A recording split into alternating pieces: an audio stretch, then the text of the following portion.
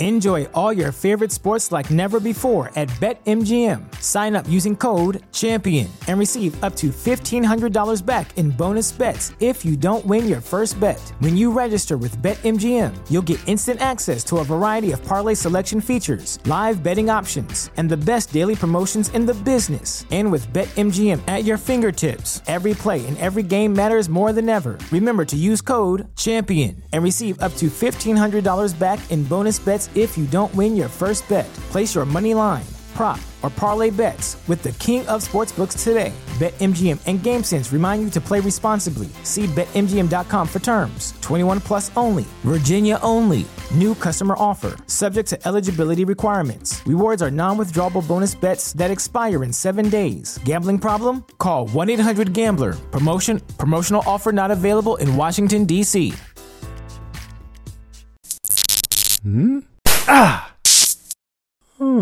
Podcast to go.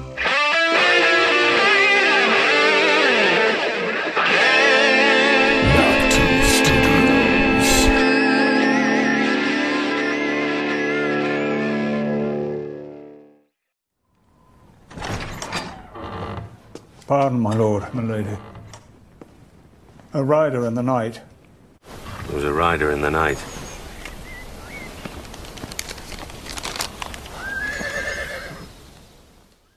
Hey everybody, it's Sir Duncan, Lord Sterling here, and this is the first installment of what we're calling Rider in the Night bonus episodes. And this one is featuring Sir Patrick, who sent us a nice long episode for you guys to enjoy.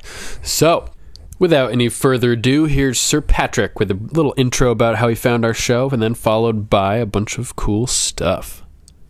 And just so you guys know, there is quite a bit of book spoilery type stuff in here. Nothing too major, but there is book material that he covers. Stuff from the World Book. He hasn't read all the books himself, but better to just give you a heads up. So this is your spoiler warning.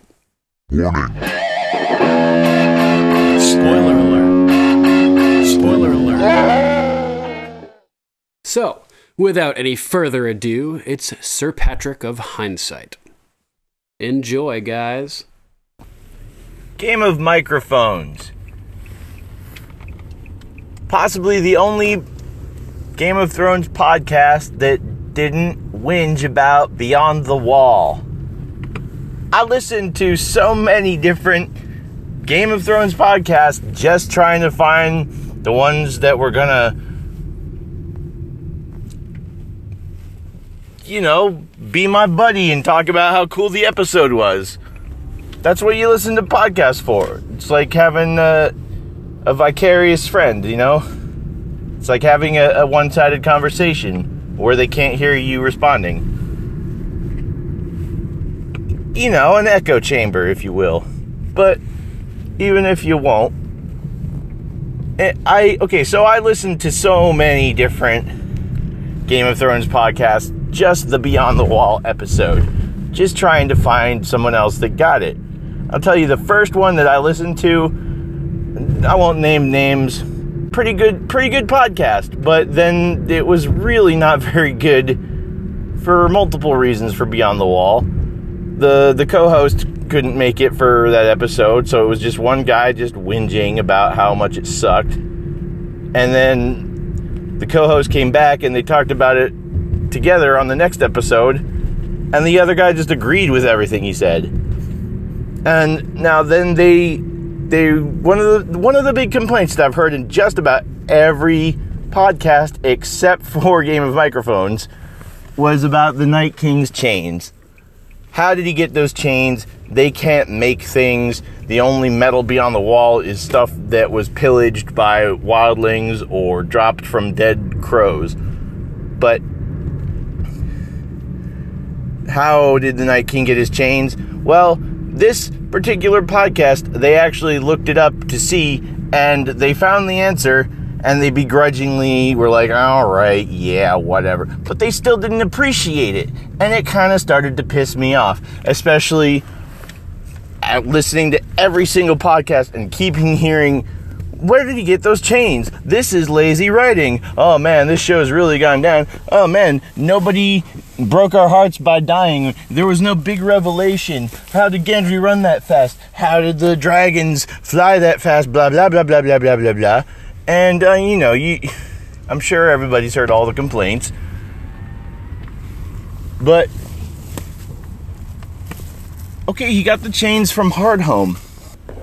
So, listening to all these different podcasts with all these different complaints about where did the Night King get the chains and how did Jon survive and Benjen ex machina, dragon ex machina, really started to get my blood boiling, and they woke the dragon. But it caused me to do a little research on Hardhome. And I kept listening to more and more podcasts on the same episode, Season 6, Episode 6, Beyond the Wall. And I just got angrier and angrier, which is not something you should be feeling while driving. And, not your favorite thing in the world isn't supposed to bring anger. Listening to podcasts about my favorite show shouldn't get my blood boiling that much. And I'm just driving around yelling, Hardhome! He was at Hardhome! Hardhome! He was at Hardhome! And let me tell you, if I had listened to Game of Microphones as my first Game of Thrones podcast, I might not have gotten this deep into it, because this really started this chain reaction that led me down a deep, deep rabbit hole and led me to some fascinating revelations, okay? So, buckle in and I'll take you for a spin in my green Lamborghini as we discuss why the Night King had those fucking chains. Let me tell you something, boy.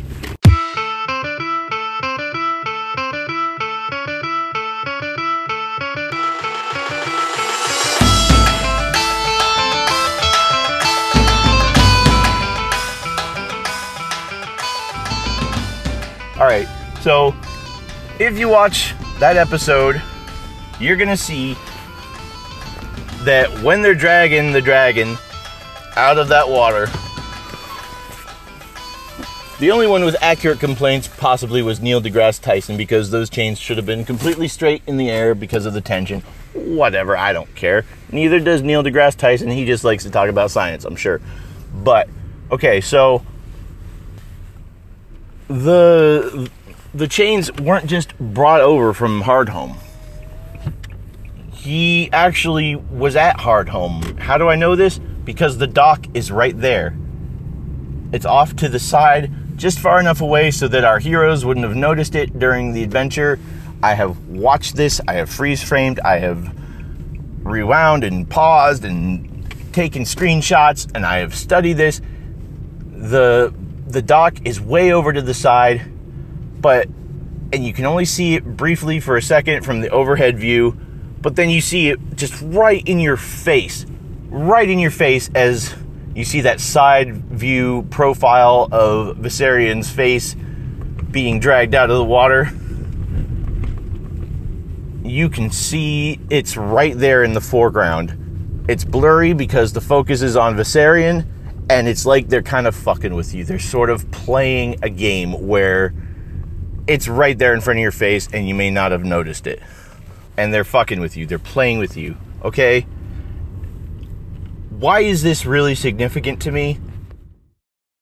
Them being at Hardhome during this episode has major implications. And I'm going to get into that.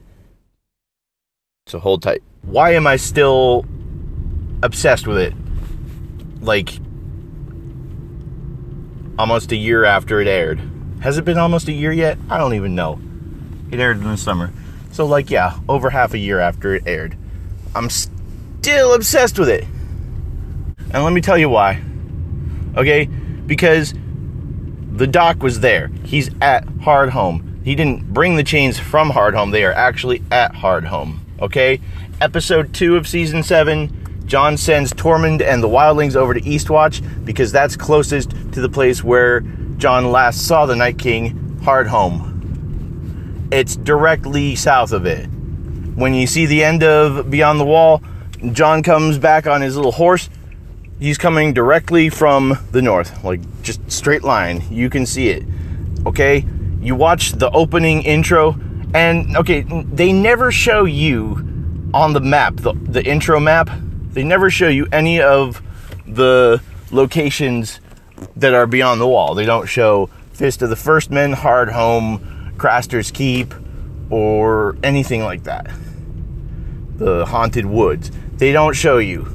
I guess because those aren't kingdoms, or because we're seeing through the perspective of the Lord of Light and he can't see into the Great Other's domain, or just to keep it mysterious, or because there aren't any civilized, towns north of the wall. Thing is, the closest thing, the history of Hardhome tells us that it was on its way to becoming the closest thing resembling a town. It was, there was fishing and fur trapping in the Bay of Seals, possibly slavers coming over from Essos or Skagos and trading there. And there was a barge that was pulled by a giant metal chain that would go out into the bay. It's located on Storald's Point, which is the little oven mitt looking thing, or Michigan, that's right above Eastwatch by the Sea. And it was on its way to becoming a town. Buildings made mostly of wood with some metal. And 600 years before Aegon's landing, it was destroyed by flames that rose so high and so hot that the watchers on the wall thought the sun was rising to the north. Crazy, right? So you watch the opening intro of Beyond the Wall.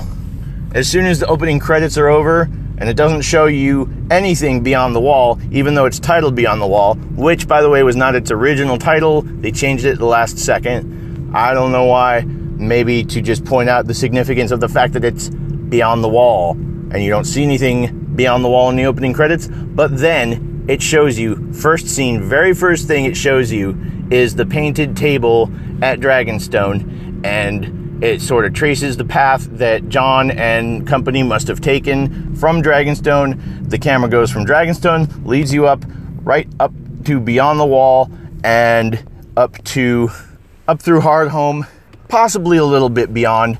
But if you look at the painted table, the very last spot that it stops is still below sea level. But anyway, it basically takes you up Beyond the Wall to Storald's Point, Hardhome. That's the logical place where Jon and company would go, since he had just said, well, the last place we saw the Night King was up there. He hasn't talked to Bran to, hear anything else, but the mountain is going to the mountain.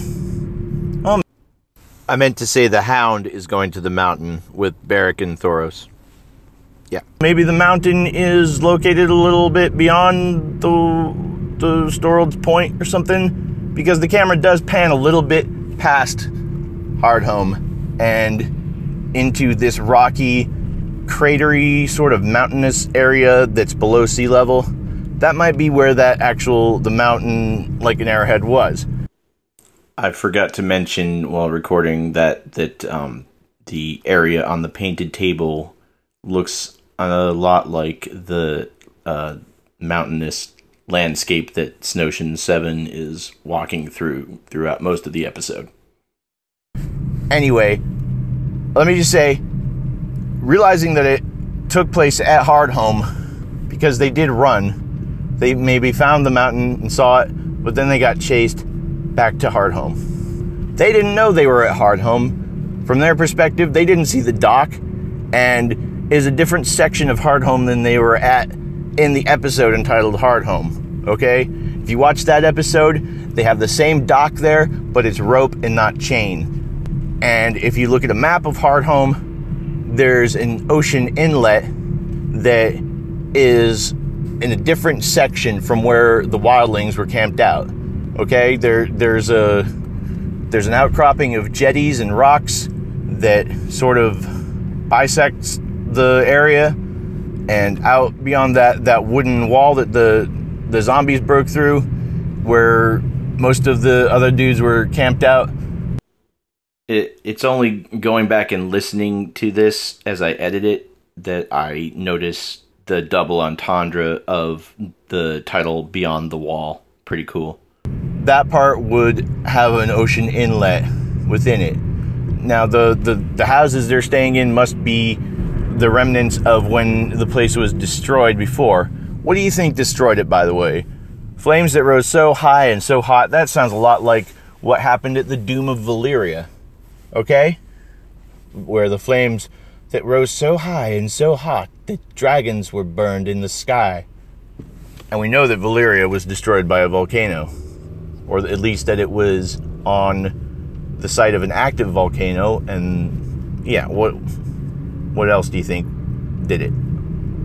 So, without getting my train of thought too derailed here, stick to the point. Stick it with the pointy end. They were at Hardhome. Why is this significant to me so much?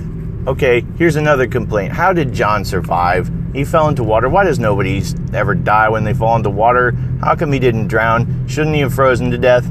Well, D&D have said, well, there was a dragon in that water, so it heated it up.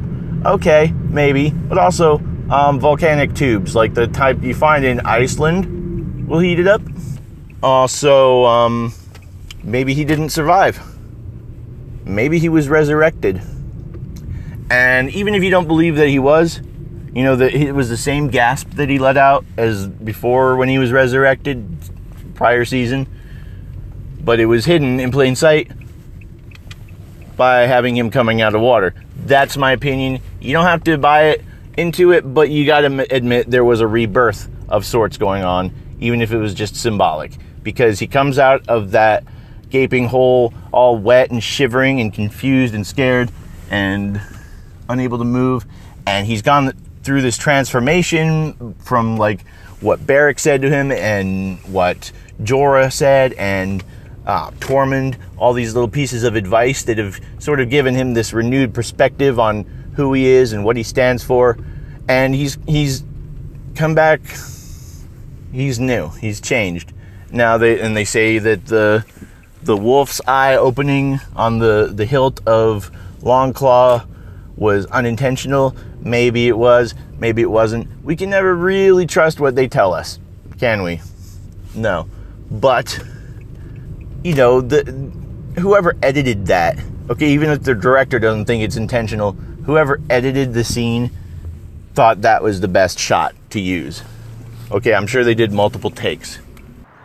And don't let me forget to point out the parallel between the hilt of the wolf's head hilt of the sword lying on its back facing upwards like Jon was in that scene, and then the white wolf opening its eyes like Ghost did during that scene.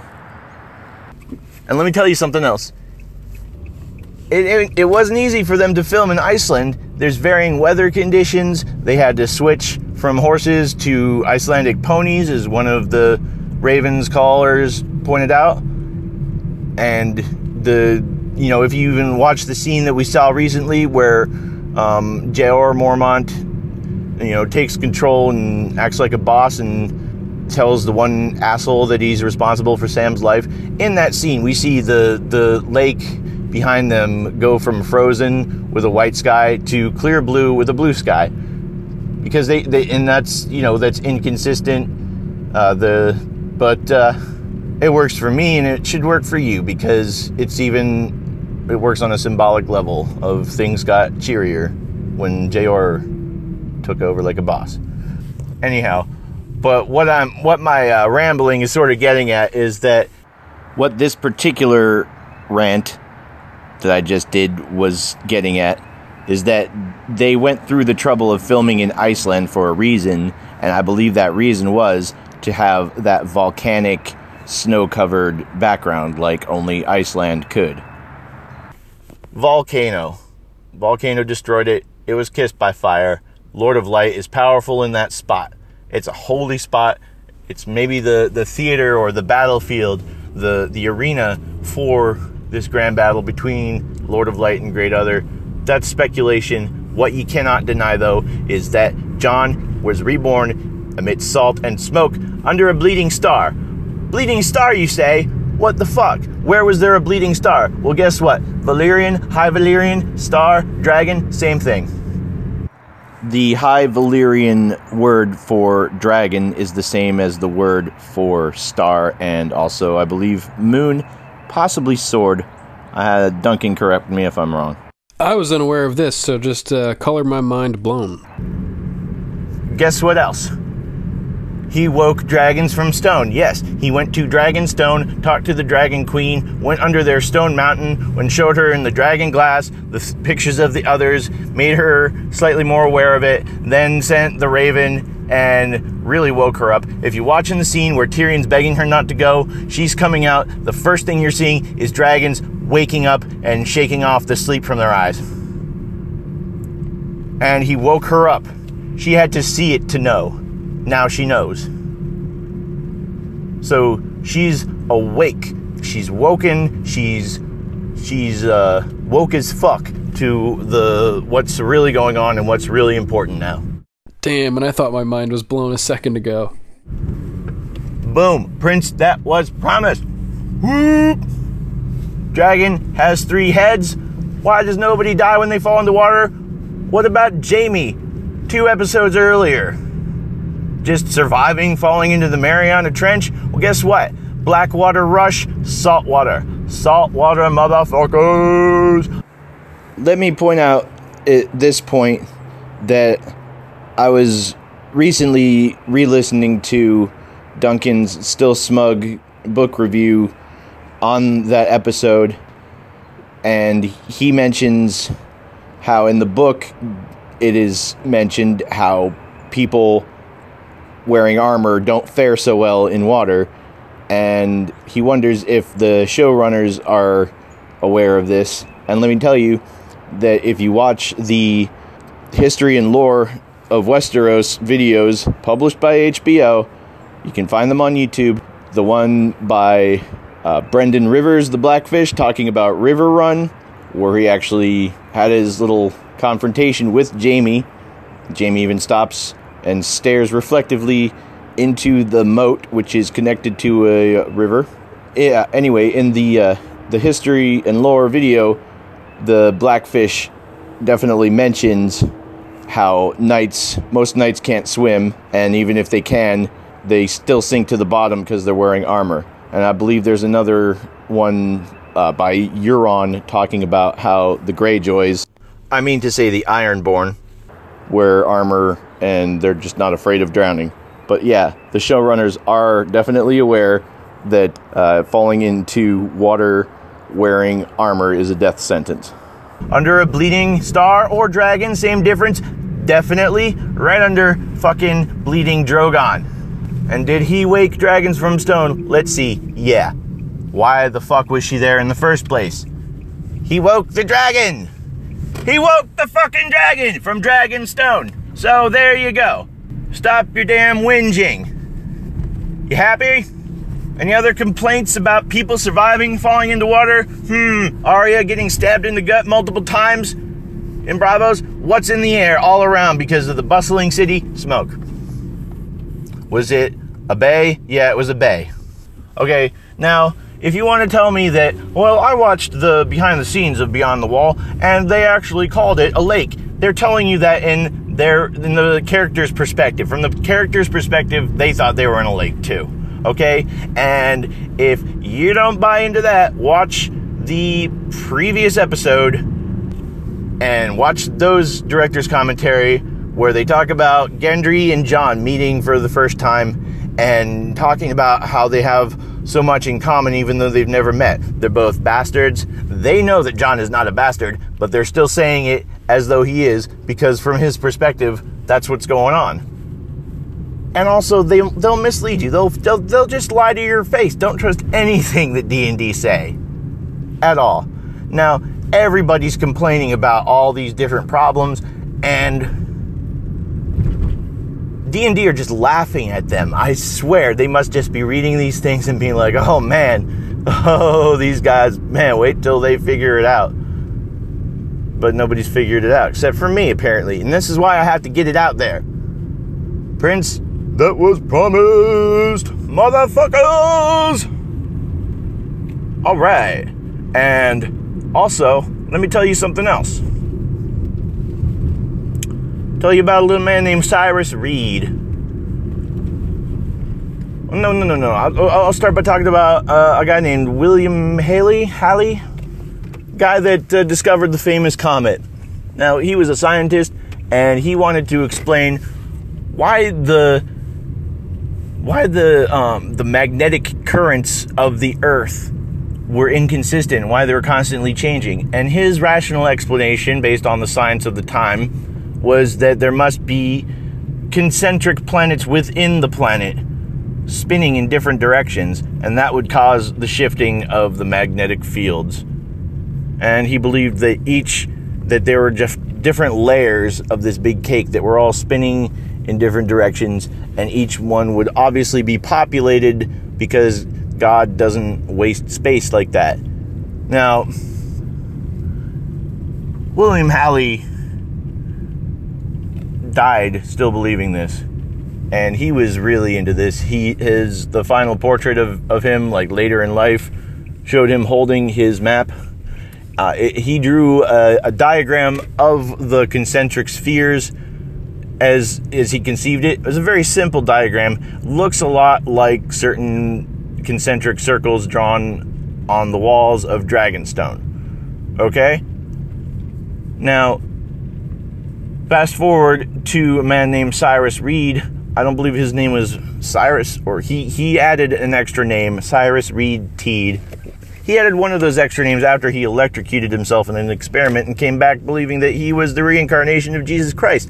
But he also started a cult that was building on the findings of William Halley and this other dude named Koresh, who came years and hundreds of years earlier. But he was basically saying, yeah, it's different concentric layers, but the thing is that we live in the center, and the stars and planets are in the center of the sky. Now, does that sound familiar? Because to me, it sounds a lot like what the intro credit opening map looks like. It's still abstract because, obviously there aren't giant names of places carved into the ground, and things don't just pop up like a really crazy steampunk board game or something. But still, you see the sun is in the center of the sky, and it's surrounded by these bands and different astrolabe components. But Cyrus Reed Teed was saying basically the same thing, that we live within the center, and the stars and everything are all just in the center of the sky, and we live within, it's called concave hollow earth theory. Look it up, it's fascinating. Actually, I never gave a shit about stuff like this until I connected it to Game of Thrones. I never wanted to learn about hollow earth theory or the lizard people or stuff like that until I realized that the reptilians that come from underground. Why do you think Valyria was built on a volcano? And why did they have purple eyes? It explains a lot of this stuff in the World of Ice and Fire, like how Maesters will point out that species that grow up in isolation often have dramatically different characteristics from other members of that species, and that could be an explanation for the purple eyes. Yeah, no, this stuff is all wackadoo, all right? It's all kind of crazy bunk science, but this is the stuff that George R.R. Martin grew up reading about. And in a documentary I saw with him, he talks about growing up and then during the moon landing and how it was exciting and it was like science fiction come true, but then oftentimes the real science just isn't as fascinating as the science fiction. But then he goes right on to talk about how the Nazis were something else. That if for some reason there was somebody who had never heard of the Nazis and you were explaining them to that person, that person would think you were full of shit. And like, oh, come on. Really? And they were all black with red, and they had skulls and eagles on their shoulders and stuff like that. There's no way that's real. And they were into the occult. Oh yeah, the Nazis were hella into the occult. The Hollow Earth theory, yeah, Hitler was way into that. And the whole Aryan race thing, So if you look up Hollow Earth theory and all these lizard people, reptilian theories, there's a big jumble of them, and all the different people believe different things. And it's part of why I'd never really cared to really get into it, since it was always bunk anyway, and I knew there was no truth to it. But thing is that this is George's world. He writes it, and he makes science, not science because it's fantasy, but he makes this fantastical world where reality is as crazy and interesting as it should be. And he put, his favorite bad guys, the Nazis, right in there and made it morally convoluted so that you're actually rooting for a Targaryen. These uber blonde people who have the blood of the dragon, the blood of old Valyria. They trace the lineage back to ancient Rome, Valyria, same difference.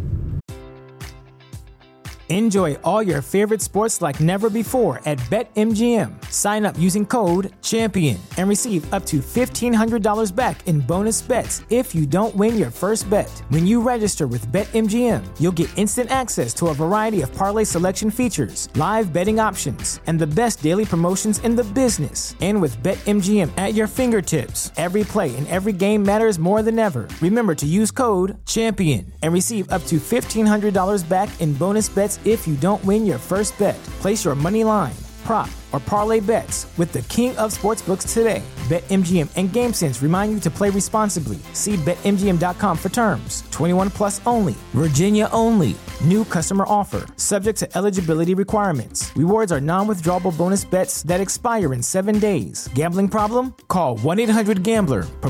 Promotional offer not available in Washington, D.C. But beyond that, they probably came from the Hollow Earth. Now, this stuff gets mad crazy because, okay, there's the thing that they say in Karth where there were 2 moons and one of them broke open and dragons came out and filled the land. Well, there's a lot to Hollow Moon theory, and I believe in this documentary George was saying how, his disappointment that the moon wasn't made of green cheese and it wasn't hollow with the ancient civilizations. But if you look into this crackpot theory about lizard people and Hollow Earth, it all connects together, and Hollow Moon theory is part of it, and even the reptilians being creatures that came from, that we used to have 2 moons, and in the ancient fight between the Valyrians and the Atlantans, one of them caused the other, I think it was the Atlantans, broke open the moon and caused something to rain down and to basically sink Lemuria. I could have this backwards, but it was one of the 2 races, and they broke open the moon. And still other parts will talk about dragons coming from the moon. It's all in there. And speaking of Lemuria, the lost continent of Lemuria, its original title came from this scientist who was talking about this species of lemur that didn't seem to grow in any other place, that there were no other places nearby for this species of lemur to have come from. I believe he found giant lemurs in the area of Madagascar. And he explained it by saying that, part of the continent must have sunk into the ocean, the Indian Ocean, I think. But we know now that it's due to continental drift. They didn't know that back then. But George is God of this world, and he makes the world that he wants to see, that fascinated him as a child. This is his love letter to everything that he's grown up loving, be it history or comic books or Dungeons and Dragons and everything. And he's put it into this really well-grounded, seemingly real environment that is ironically just full of fantastical, crazy stuff. But he's done such a great job of making it seem grounded and real that we just buy into it. and we don't even question it. So what I'm basically getting into saying, what I'm saying in a roundabout way, back to the lemurs first of all, because I just listened to a chapter of Game of Thrones, the book, and this Daenerys chapter. It's the one where she's riding around and she's really starting to get used to riding, and she's becoming more of a Khaleesi, and she's not going to let her brother get in her way, all that stuff. Anyway, she's talking about seeing all the different grasses and seeing, riding in the front of the Khalasar so she can see and it's not covered in dust, and she's actually just enjoying the ride. And she talks about how they came into these woods and they saw this, she said she saw a spotted tiger, and then she saw these lemurs with great silver fur and huge purple eyes. Lemurs, silver fur, purple eyes. How does it connect exactly? I don't know. Maybe these are the ancient ancestors of Valyrians who crawled into underground tunnels and evolved separately or something like that.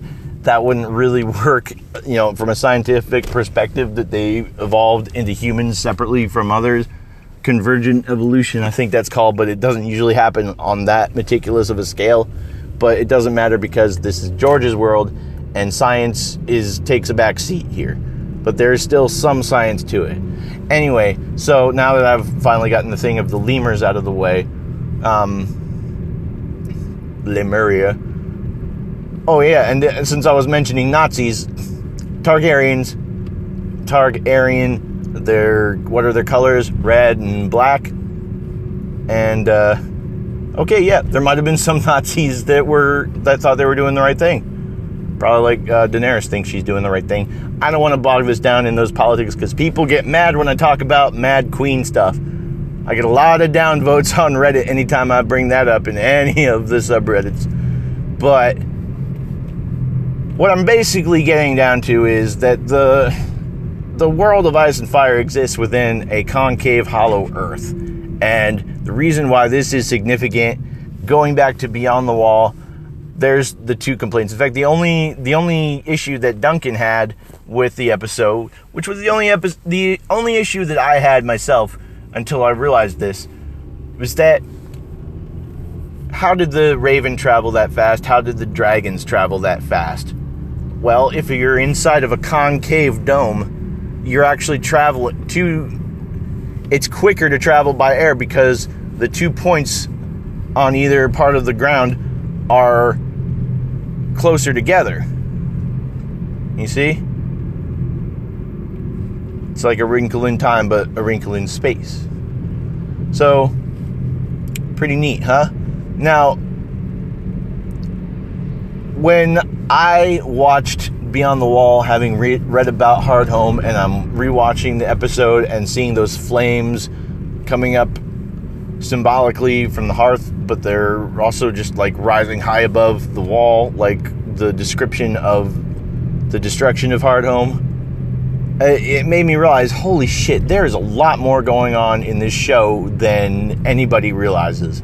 There is all of this crazy stuff just hidden in plain sight, and this is why I am just totally tinfoil with this show, because I'm going to tell you right now, George R.R. Martin is a totally tinfoil conspiracy geek who gets all into this stuff, and he's created this world where all of his favorite tinfoil conspiracy mystery theories, they're all real, and he's created it so that everybody knows that that's not real.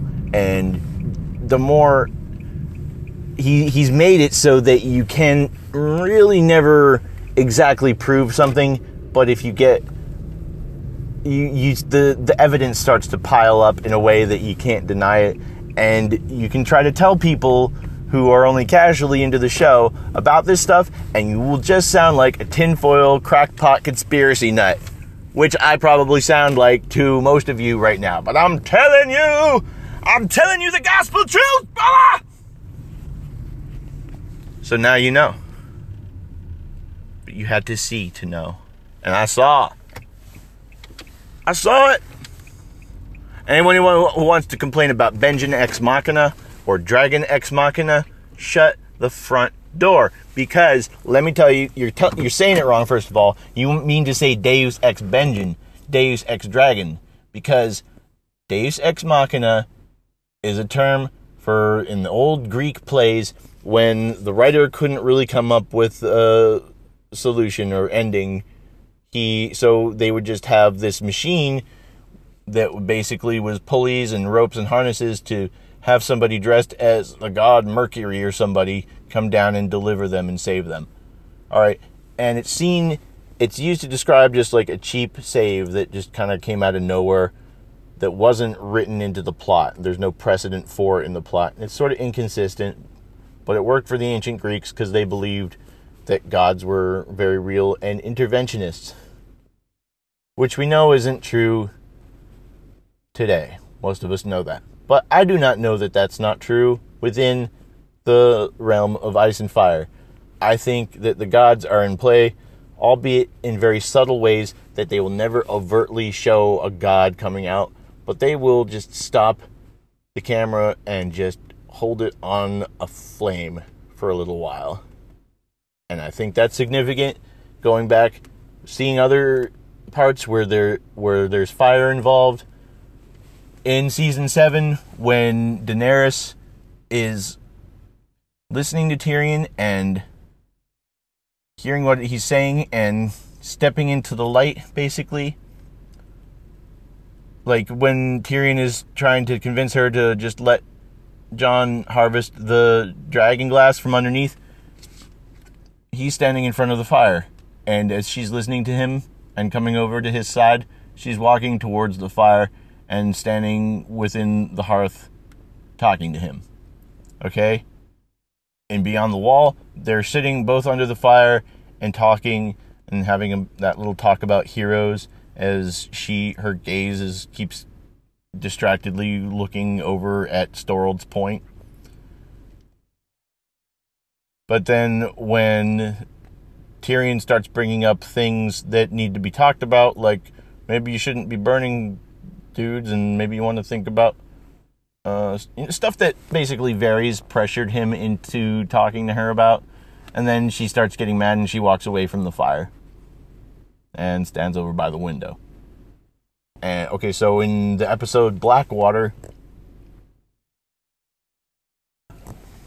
Sansa tells Shae, "Oh, Joffrey will come back. The bad ones always live." And then it pans over to show the fire and the braziers over on the pillar and stops and just lingers on the flame for a while. Almost as if, like, Lord of Light was like, you know what? You're right. Something needs to be done about that. Right before the scene where Bronn and the Hound get into their confrontation, the camera pauses on a torch that's on the wall. Then as Bronn is sitting there with all of his comrades and singing the Rains of Castamere, there is just this chorus of candles with huge flames just singing along with him. And it's like, yeah, he's the popular guy. He's got all the candles behind him. And then the Hound comes in and makes everything awkward. And he sits down, kicks the other Joffrey clones out of the seat. And he's just got 3 candles behind him. So it's kind of like, hey, the Lord of Light may favor Bronn a little bit, and he's wielding the flaming arrow. I think anytime there's a fire in Game of Thrones, the Lord of Light can see through it the way that the old gods can see through a weirwood tree. Lord of Light is more powerful, okay? And he can see anytime anything that's lit by fire, including sunlight, is within the purview of Lord of Light. That's my opinion. I know at least there is definitely a lot more going on with symbolism and Easter eggs. It's been pointed out by other people that there's a scene at the wall at Castle Black where Jon and Sam are in a room talking about sex, as they tend to do early in the show. And Jon tells Sam that he saw a woman naked, but then he couldn't go through with it because, he wonders about his own mother. And he doesn't say that he's worried that his mom might have been a prostitute and he might be fucking his own mother, but that's sort of implied in the subtext. But he's basically saying also he just doesn't want to leave any bastards because, he hates being a bastard and he would never wish that upon somebody else. Anyway, the whole time they're having this conversation, they're standing in front of a pillar that has the letters RL carved into it. This stuff is all over the place, and it's sort of hidden in plain sight. And some people notice some things, but there's still a ton going on that we haven't even noticed. I haven't even noticed it. I've been rewatching the shit out of this show. It's made it a lot more enjoyable since season 7, since that revelation, but also just knowing that this place is going to a much happier place. Because did anybody really do rewatches before at least season 6 was over? Because, man, who really wanted to just be like, oh yeah, I want to go through all that again until, up until the burning of Shireen, you're really just in for just a bunch of heartbreak. So, yeah, now going back and rewatching, and I'm seeing just so many crazy things. It's unbelievable. The concentric circles within the Dragonstone Cave, one of them looks like, they all look similar to the God's Eye. And then one of them has something that looks like there could have been a land bridge connecting. And, all right, I'll go into all that crazy shit some other time. And I'm still figuring stuff out. I'm still seeing, way more stuff than I ever did before. And it's beyond belief. So, got myself worked up into a foaming lather. Maybe it's time for me to take a little break. Maybe I'm finished. I don't know. All right. Well, it felt good to get that off my chest. I hope you enjoyed it. I hope it was informative, entertaining, and hopefully it wasn't too abrasive for some of you. Definitely woke the dragon on that one. Sorry if the transition of my little edits where I cut in and when I interject on myself. God, I can't say anything that doesn't sound horrible. All right, yeah, I hope it wasn't too abrasive. Anyway, a couple things that I forgot to mention.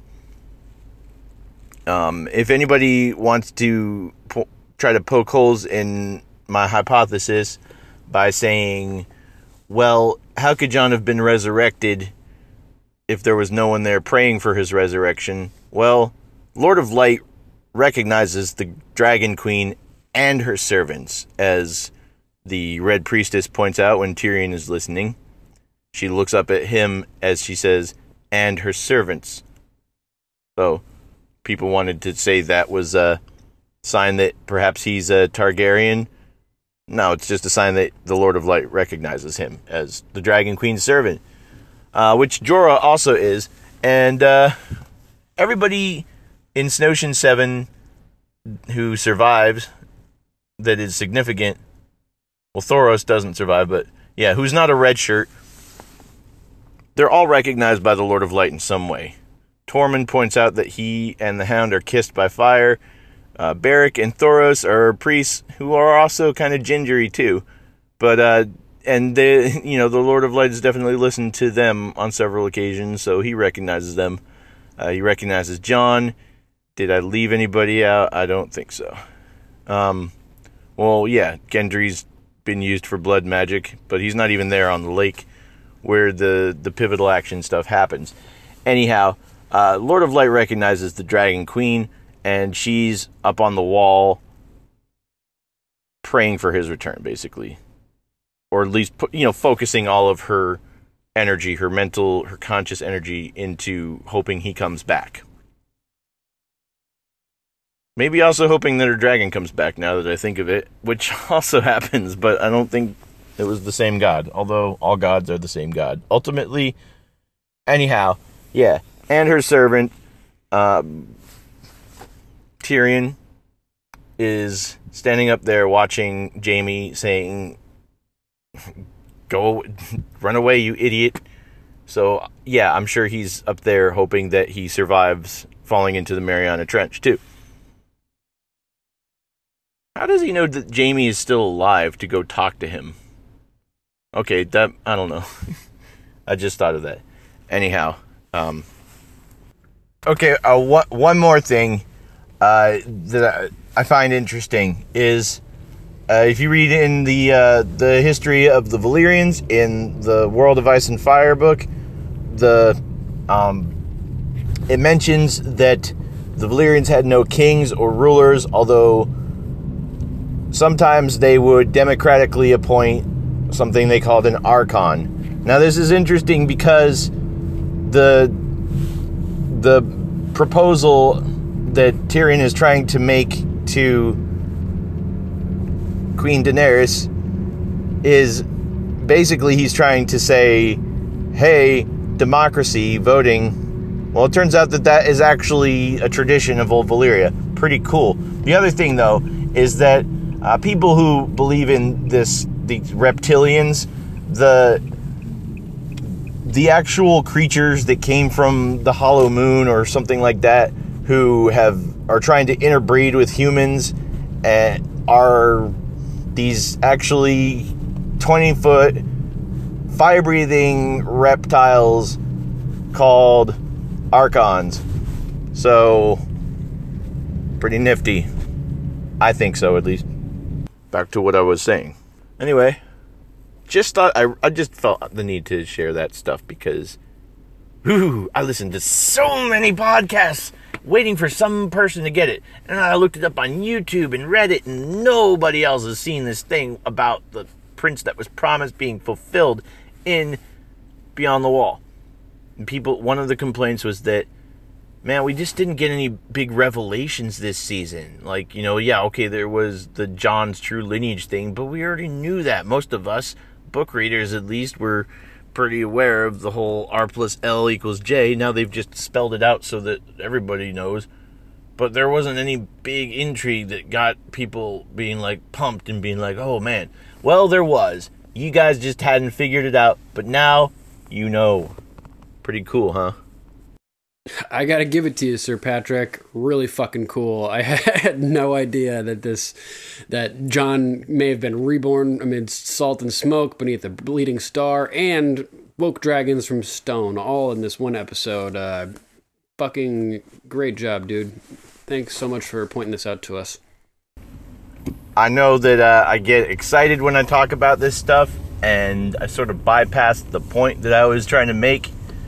I went back yesterday and tried to interject on myself and started getting really disjointed, and maybe it's a happy accident that I didn't save that version of it, so that got destroyed. But so I just wanted to make myself perfectly clear. Oh, look, there goes a fox. That's pretty cool. I drive around at the wee hours of morning delivering papers, and I see foxes, and I like it. You and me both, brother. Well, not driving around in the morning delivering papers, but loving foxes. Anyhow, yeah, so in case I wasn't being perfectly clear, I just want to make some corrections. Okay, first of all, I started talking about the lost continent of Lemuria and the sunken continent of Atlantis, and the connection to ancient Valyria. I believe that the other connection you could make would be the Giscari. So Atlantis versus Valyria is the analog of... God, I keep doing it. Okay, Atlantis versus Lemuria. Okay? I also believe I said the Atlantans instead of the Atlanteans, so I'm not trying to insinuate that the ancient Valyrians fought the members of Outcast or anything. They never went to war with 50 Cent or Cartoon Network or anything. They never had the Great Coca-Cola Wars. It wasn't Atlanta, it was Atlantis they were fighting. Alright, so, yeah, I think I said something like, Atlantis versus Valyria. I meant Atlantis versus Lemuria. So if that was confusing, I apologize. I should go back and correct it, but I'm just going to correct it at the end. Hopefully it didn't throw you off too badly. Okay, so just to be clear, the mountain shaped like an arrowhead is definitely a volcano. My main point of evidence being that it looks like a fucking volcano, but also the mysterious flames that destroyed Hardhome. I believe Beyond the Wall kind of connects those two. And if I wasn't being perfectly clear about it, the confirmation, I believe, Easter egg is at the opening scene of the painted table, where you actually see giant flames rising above the wall, the hearth behind the painted table. I don't mean to browbeat you with this stuff. I just want to make sure everybody gets it. Another point that I want to be sure that I'm clear on here is the Giscari versus the Valyrians is analogous to the crackpot theories about the lost continents of Lemuria and Atlantis, and there's this belief of these 20-foot fire-breathing reptiles that are trying to infiltrate us by interbreeding. And some people say that they came from a hollow moon, a second hollow moon, or the current hollow moon. Lots of different stories. And I believe they believe the Atlanteans destroyed the second moon in order to sink Lemuria. And some people believe that these fire-breathing reptoids or dragons or anything like that came from volcanic tubes that lead to the hollow center of the earth. And there's definitely a parallel there with ancient Valyria being on a volcano, the 14 flames. Some people believe that the dragons came from the second moon. Some people believe they sprung forth from the 14 flames.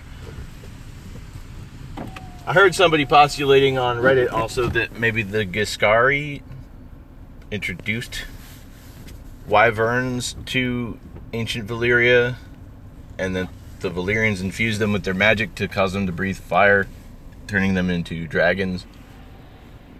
I don't know, but okay, wait, yeah, alright, I am interjecting on myself again. Okay, so I have found out since having recorded this that I don't think it was the Giscari, because that doesn't really make sense because they were at war. I think it was the Ashai. It was somebody. Anyway, they introduced the wyverns to the Valyrians, who lived, in volcanoes, and there were these fireworms that I think I talk about a little bit later here. I don't know. It's been a week since I recorded that last stuff. I was going to have that be the final no matter what, but it just creeps up on me, just all these things that I didn't say. And things that I learned since I recorded it. I'm constantly evolving my schematics for this.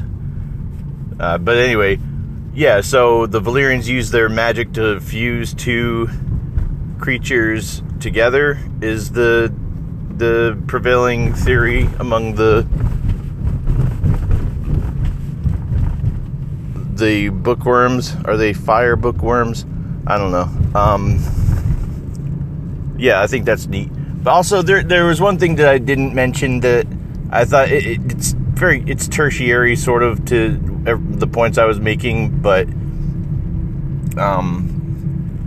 I think it was the Coffee Clatch podcast, which is one of the better Game of Thrones podcast. It's not as good as Game of Microphones, but it's almost as good. Anyway, there was mention about the evolution of, or the symbolism of Dany's outfits throughout season 7. How she starts off in the first episode, Dragonstone, and she's wearing the traditional black and red Targaryen colors, and then as her arc with the King of the North develops, the colors she wears are getting lighter and turning more into like that stark gray color, like symbolically, like he's winning her over. But they were speculating and wondering, what's the symbolism of that swirling white and gray dress, that fur dress that she wears to go north of the wall. And I wouldn't have thought of that if it hadn't been speculated upon, but I immediately knew the answer, because after Hardhome was destroyed in the lore, it was saying that for a long time afterwards, the air was white and gray with swirls of snowflakes and ashes. And that's also the description of Dany's vision in the House of the Undying, I believe, where she's in the throne room, but before she can touch the throne, and she talks about how there's swirling white and gray snowflakes and ashes in the air. Tip your mail carriers. Okay, so I think I've got some more stuff to interject upon myself, but I want to just save them for the very, very, very end. And I'm going to say, okay, one more thing a few more times before this is over, so just stay tuned. Yeah. Okay, so I mentioned the double entendre of Beyond the Wall. Just so everybody knows, double entendre doesn't mean necessarily that I'm making a coy sex joke or something like that. Double entendre just means, I think, double intention. It doesn't have to be sexual. We turn words and phrases into sexual euphemisms, and then they start to actually just mean that. Like, you can have relations with somebody without it being sexual. You can have intercourse without it being sexual intercourse. So, okay. But, yeah, the part of Hardhome that you're seeing in Beyond the Wall is actually beyond the wall that you see in the episode entitled Hardhome. Get it? Also, something cool is that in the tale of Hardhome, people talk about, wow, that's a big fox. Oh wait, maybe it's a deer. Okay, so anyway, there are now caves in those cliffs that all the whites fell off of.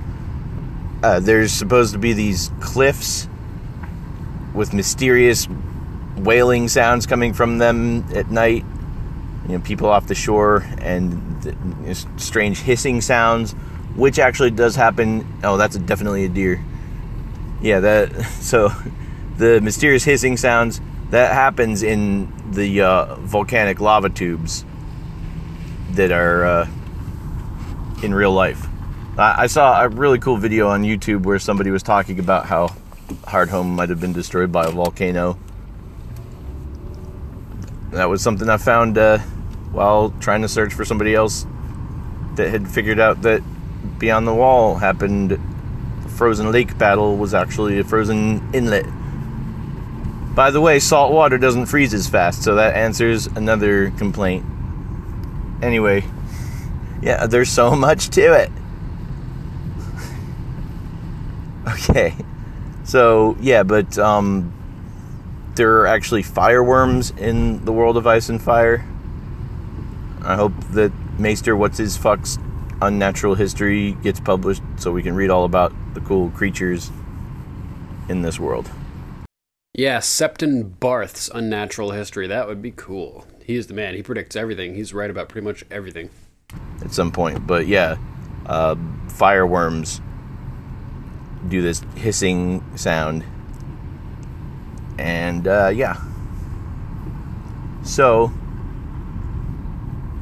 if anybody can think of a cool tagline for me to sign off with, or if you never want me to do one of these again,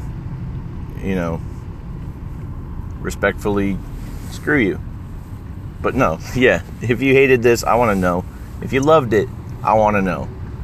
And if you're ambivalent towards it, I don't really care if you let me know or not.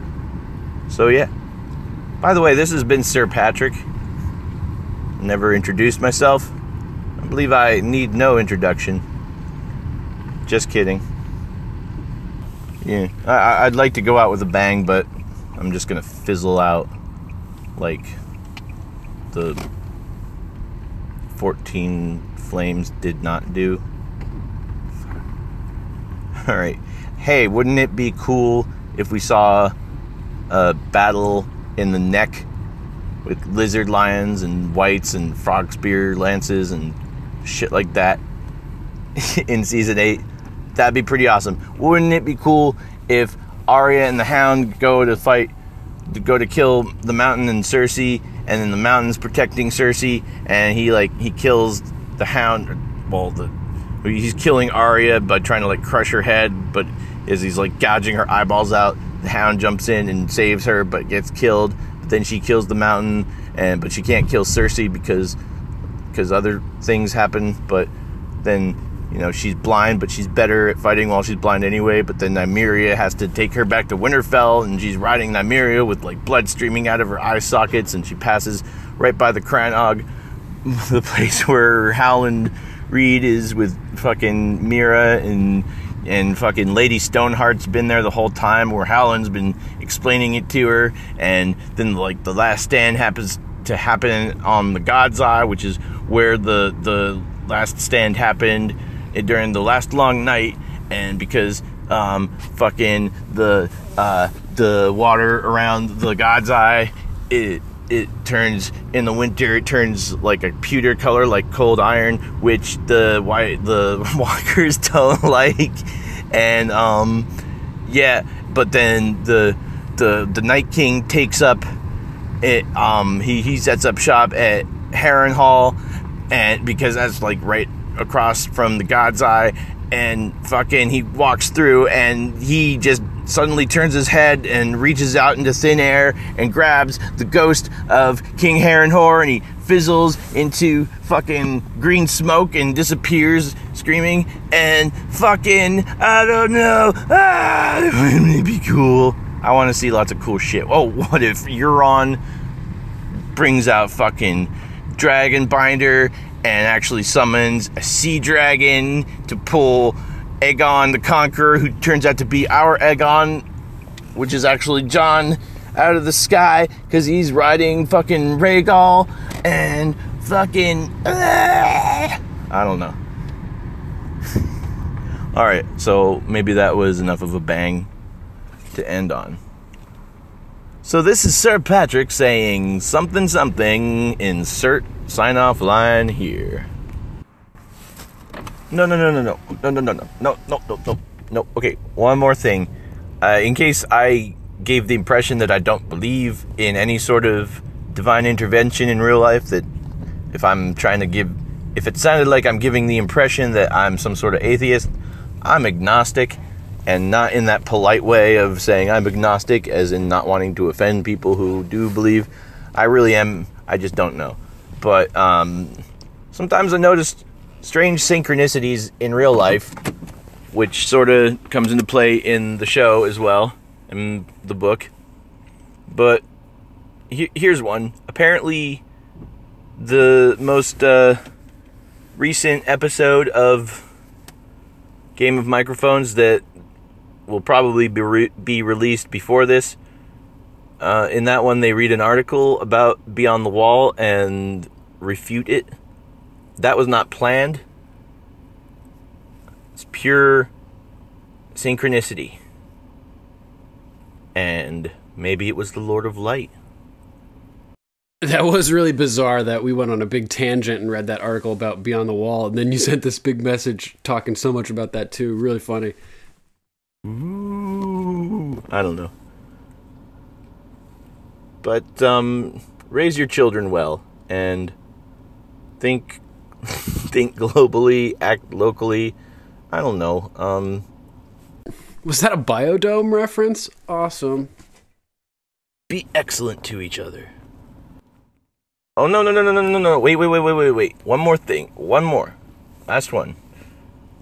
Another example of seemingly divine synchronicity is that the episode that introduced the term "stop your whinging" is the episode that so many people fucking whinged about Isn't that crazy? That is pretty funny. How about this? Kit Harington had to lie to the world and say that he wasn't on the show anymore, that his character was dead, and he came on talk shows and they gave him lie detector tests and he used all his acting abilities to try to be all like, yeah, no, I'm dead. I'm not on the show anymore. I don't know what happens. And he cut his hair.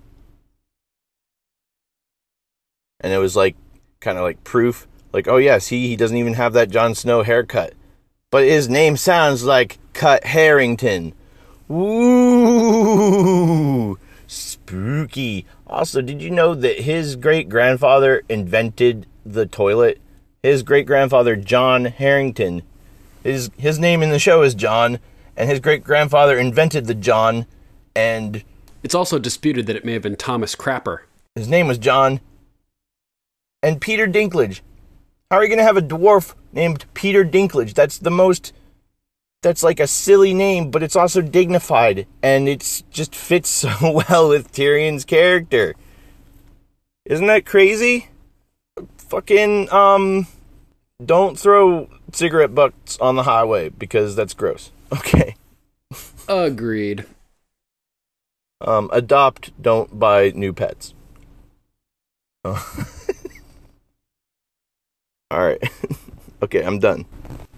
We all get your point, but don't you think you're overdoing it? You have to overdo it in today's society, Stan. You can't be nuanced and subtle anymore, else critics go, wow, what was the point of that? Yeah, just kidding. No, okay, this is really going to be the very last thing I say.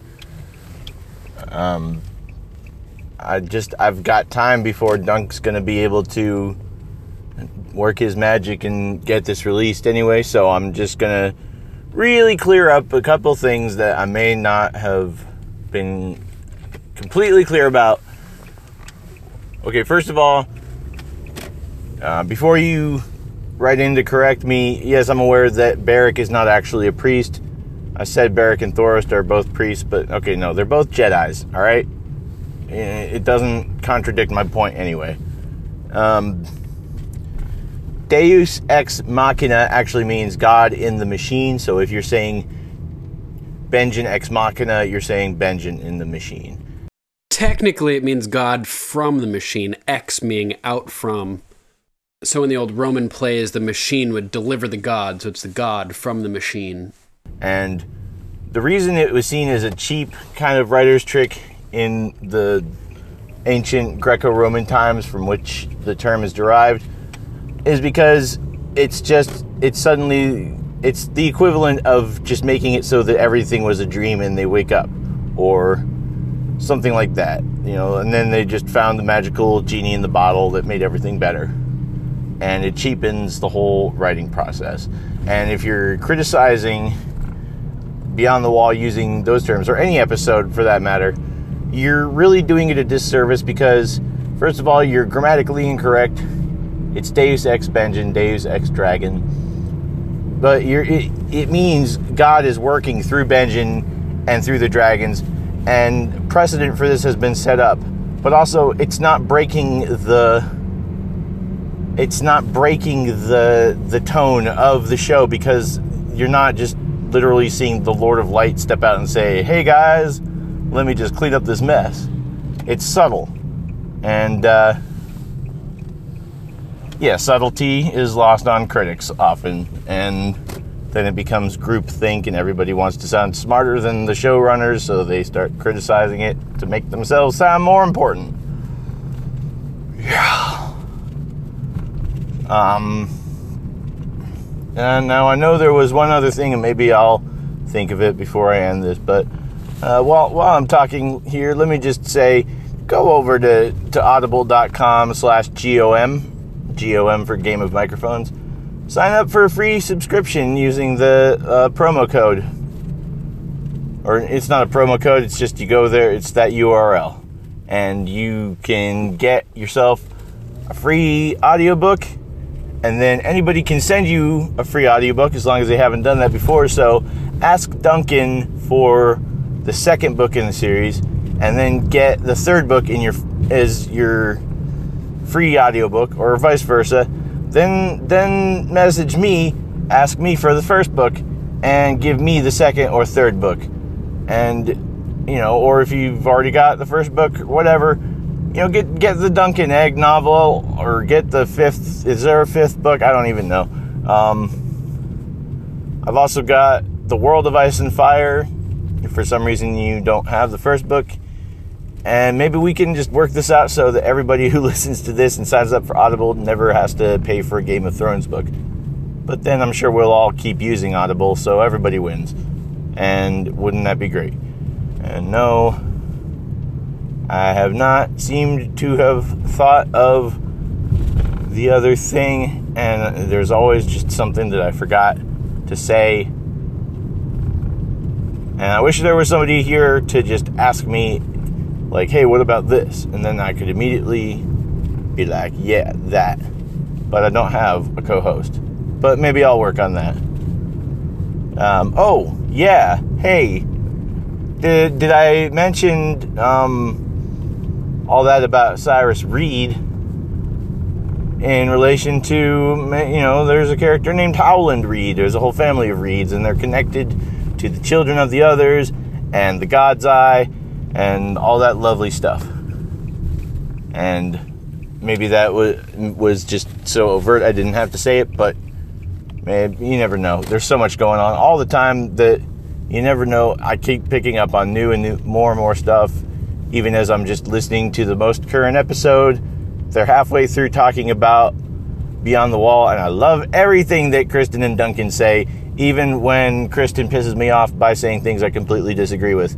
It's still amazing, and it just fuels the fires, and it gets me thinking more and helps enhance my experience. That's so cool. Yeah, I've really come to embrace disagreement as a concept, as a method of furthering intellectual development. So yeah, it's really important to further open dialogue and disagree, because it gets you places. You figure out things by disagreeing, and then using that to figure out the right solution. Especially with Game of Thrones too, where everything is, or so much is subjective, and so there, you know, there's so much theorizing and so little that's definitive. Kristen definitely sees a lot of body language that I don't necessarily pick up on at first, and gives me cause to think. And then I come up with even more intrigue and in-depth understanding, even though I'm interpreting what she's found in different ways than her, usually. Anyway, I guess that's all. Oh, by the way, in the latest episode, they're talking about how silently Cersei moves, or Kristen noticed that, and I think that's foreshadowing Robert Bobby B. Baratheon in the book, which I'm listening to thanks to going to audible.com/GOM and getting my free audiobook. I heard Bobby B in early chapters, everything he says is just unwittingly ironic or foreshadowing. Like, he has no idea that he's saying these most profound things, but almost everything he says is like that. A lot of things that a lot of people say in the early chapters, especially, probably all throughout, but anyway, yeah, there's just layers of meaning, and it's pretty crazy. Anyway, one of the things that Bobby B says is, "The others take my wife." Now, in the Valonqar prophecy, talks about her pale white throat. Now, Tywin forbade her from praying to the Seven, but she spent a lot of time focusing on her mother's rotting corpse, and then thinking about her daughter's rotting corpse, making sure that she didn't leave one, and then she condemns Elia Martell to watch her own daughter rotting, and she stares deep into the abyss of the eyes of that white that they bring to King's Landing. And what I'm basically getting at is the same way that Arya is unwittingly praying to the many-faced God before she even knows what the many-faced God is. I wonder if Cersei is unwittingly sort of praying to the Great Other. And I'm pretty sure it just seems so deliciously plausible that maybe the Night King will transform Cersei into a White Walker in Season 8, and won't that be pretty damn spiffy? Love this theory. I think we may have mentioned speculating that Cersei may join with the White Walkers somehow, so this would definitely be a method to make that possible. He could fly down to King's Landing on the back of Viserion, land at the Red Keep. She could walk out and kneel, and he could just tap her right between the eyes and the third eye and whoo, turn her into a fucking White Walker. How epic. All right. Hug your loved ones. Count your blessings. The night is dark and full of terrors. All men must die. Probably all women too. Won't get into that, but come on. Valor Morgulis, you think that particular Valyrian term only applies to men because what, women don't have to die too? Especially considering all the gender-neutral nouns that we do have in Valyrian like that for dragon. Missandei knows it. She smiles. She knows something's up. She just lets Daenerys believe that she's so good at Old Valyrian, but then... Oh yeah, I forgot to mention there's certain gender-fluid terms all the way up in Season 7. Never know. You just never know. And Kristen said something about how good and what a great friend Missandei is, and I wish she hadn't said that because I got this empty feeling in the pit of my stomach like fucking Lucy's gonna pull the football out from under Charlie Brown now. You had to say it. You just had to say it. And now I just don't feel easy about trusting Missandei, and that sucks. Well, but she looks more trustable than Varys. Just, I don't know, if you really watch Varys through the lens of maybe this guy isn't so good as we think, if you're just looking for it, you see it. I don't necessarily see it when I look at Missandei, but I also just can't take anything at face value. Ever.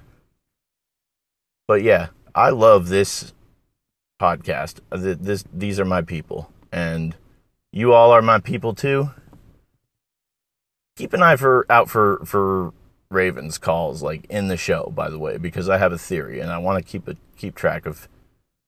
Anytime somebody says something and then you immediately hear a "ah," I wonder if that means that it's a lie. Because 2 times I've noticed it, in particular, are when Tyrion promises Lothar or whoever of the goat people that he will give them the veil. You immediately hear a crow call as Lothar, or whatever his name is, looks up towards it. And the other time I notice it is when the Three-Eyed Raven tells Bran that the ink is dry. Ah! And then don't forget the old man says all crows are liars. So are these crows saying, yeah? They understand human speech and even speak in the books. So, liar! Yeah, I'm just throwing all these things out there while I still have the breath. But I got plenty more stuff to talk about, and maybe I'll do so in a much more organized format next time. Just keep your eyes peeled, my minions. There's always more layers of intrigue within the show. Just layers upon layers upon layers upon layers. Outro music. Ding, ding, ding, ding, ding. I don't know. All right. Peace. Okay, no, but for real, guys, this is really the last point. The Gendry running back so quickly, Storald's Point really isn't that far away from Eastwatch. Yes, it was a sort of a Herculean feat, but consider the parallel of that legendary first marathon run, where we get the run of Marathon from. Yeah, enough said. If and when I do another one of these, I will definitely outline the whole thing so it flows instead of me having to constantly add addenda to what I said.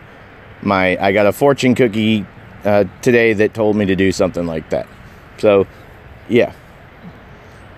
This is the first time I've ever been on a podcast, and it's exciting to me. And I've been trying to do my own mini-sode for a while, and it just keeps sucking. But I hope you like this one. Please give me plenty of feedback on Facebook. Tell me what I could have done better. Tell me what you liked about it, if anything at all. Thank you, and drive safely. Since it's had time to gel in my mind, I just thought I'd mention a couple things.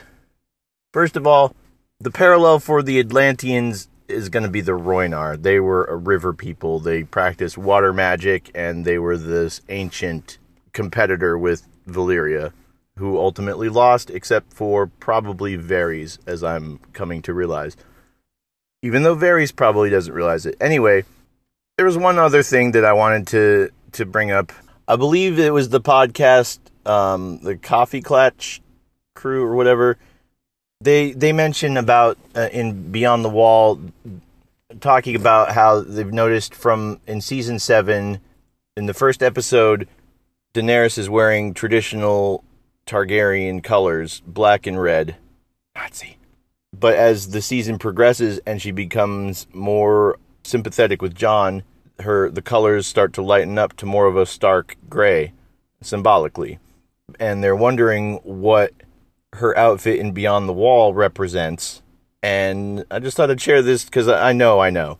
The gray and white swirls, that refers to her vision in the House of the Undying, where she's in the throne room about to touch the throne, and she's surrounded by falling snow and ash in white and gray swirls. But then as she's about to touch the throne, she's pulled away from it, and she sees the gate opening up at the wall into the Northlands beyond the wall.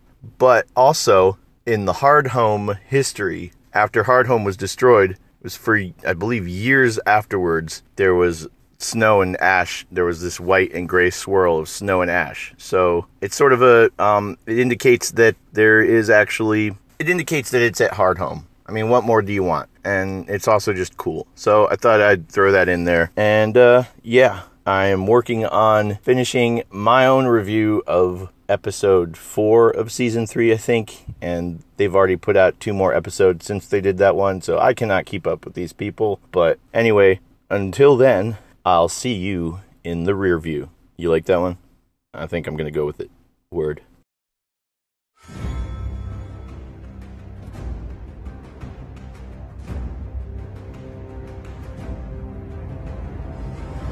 And a huge thank you to Sir Patrick for sending us this big, awesome episode for you guys to all listen to.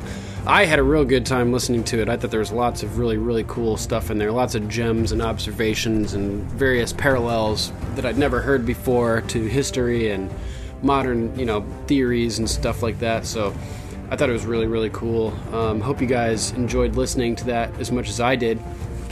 Apologize for some of the rough cuts there. I didn't have time to do a lot of editing on it just because I've been so busy this past week, but I thought it was really fun.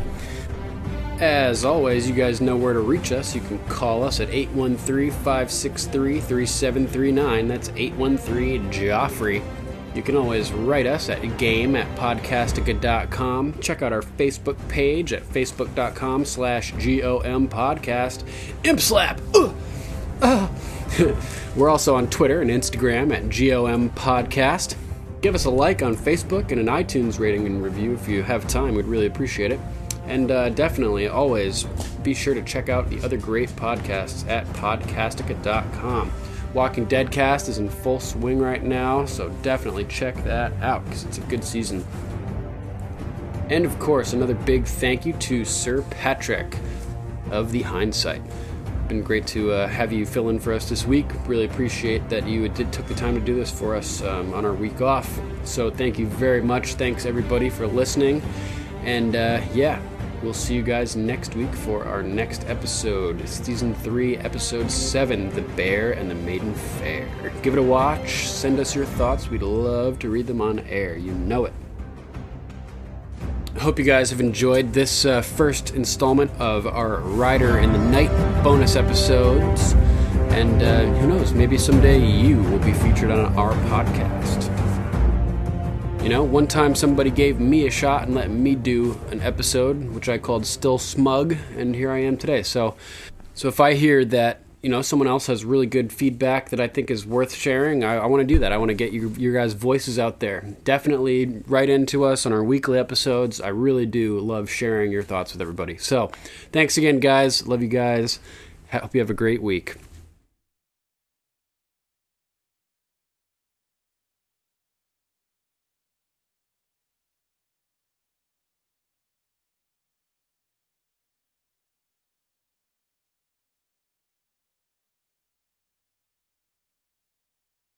Oh, no. Wait. One more point. Last one. I think. I hope. Doing my last papers. I hope you like these crinkling noises. I think they're kind of neat when I hear them back on the recording. So, yeah. It's like ASMR. It's just like a complete bonus where you just get to hear these like soothing, crinkling, folding sounds. Hold on, I gotta put this paper in this douchebag's mailbox. Yeah, you're a douchebag because you make me stop instead of throwing it on your driveway.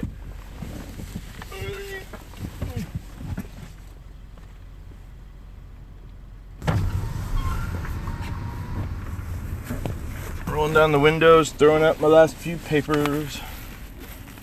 I apologize, by the way, if you're a person who has the paper delivered to their mailbox. That might actually even be easier for your paper carrier. Just, consider them. If you're leaving specific instructions, maybe you want a tip on holidays. I don't know. Definitely tip your mail guys, your paper guys. Try to get their phone number and call them if you didn't get your paper so that it doesn't, instead of complaining to the newspaper and getting them fined, possibly fired. So yeah, anyhow. Okay, wait, yeah, alright, I am interjecting on myself again. I'm just gonna interject all over my face and chest right now. That's disgusting. Oh my goodness. Keep listening though. It's worth the disgust to hear what I gotta say. You watch Game of Thrones, all right? You've seen some horrible shit, and I think we'll all agree that it's been worth it. Introduce me to all your friends. No, do not. I don't really care. Okay, so it's been a few weeks. Dunk, like Grim, is taking his time getting it all sorted out, even though it's mostly done. Busy studying the words of better men, so I'm just kidding, buddy. Focus on school. It's important. Now cue the outro music and I'm done.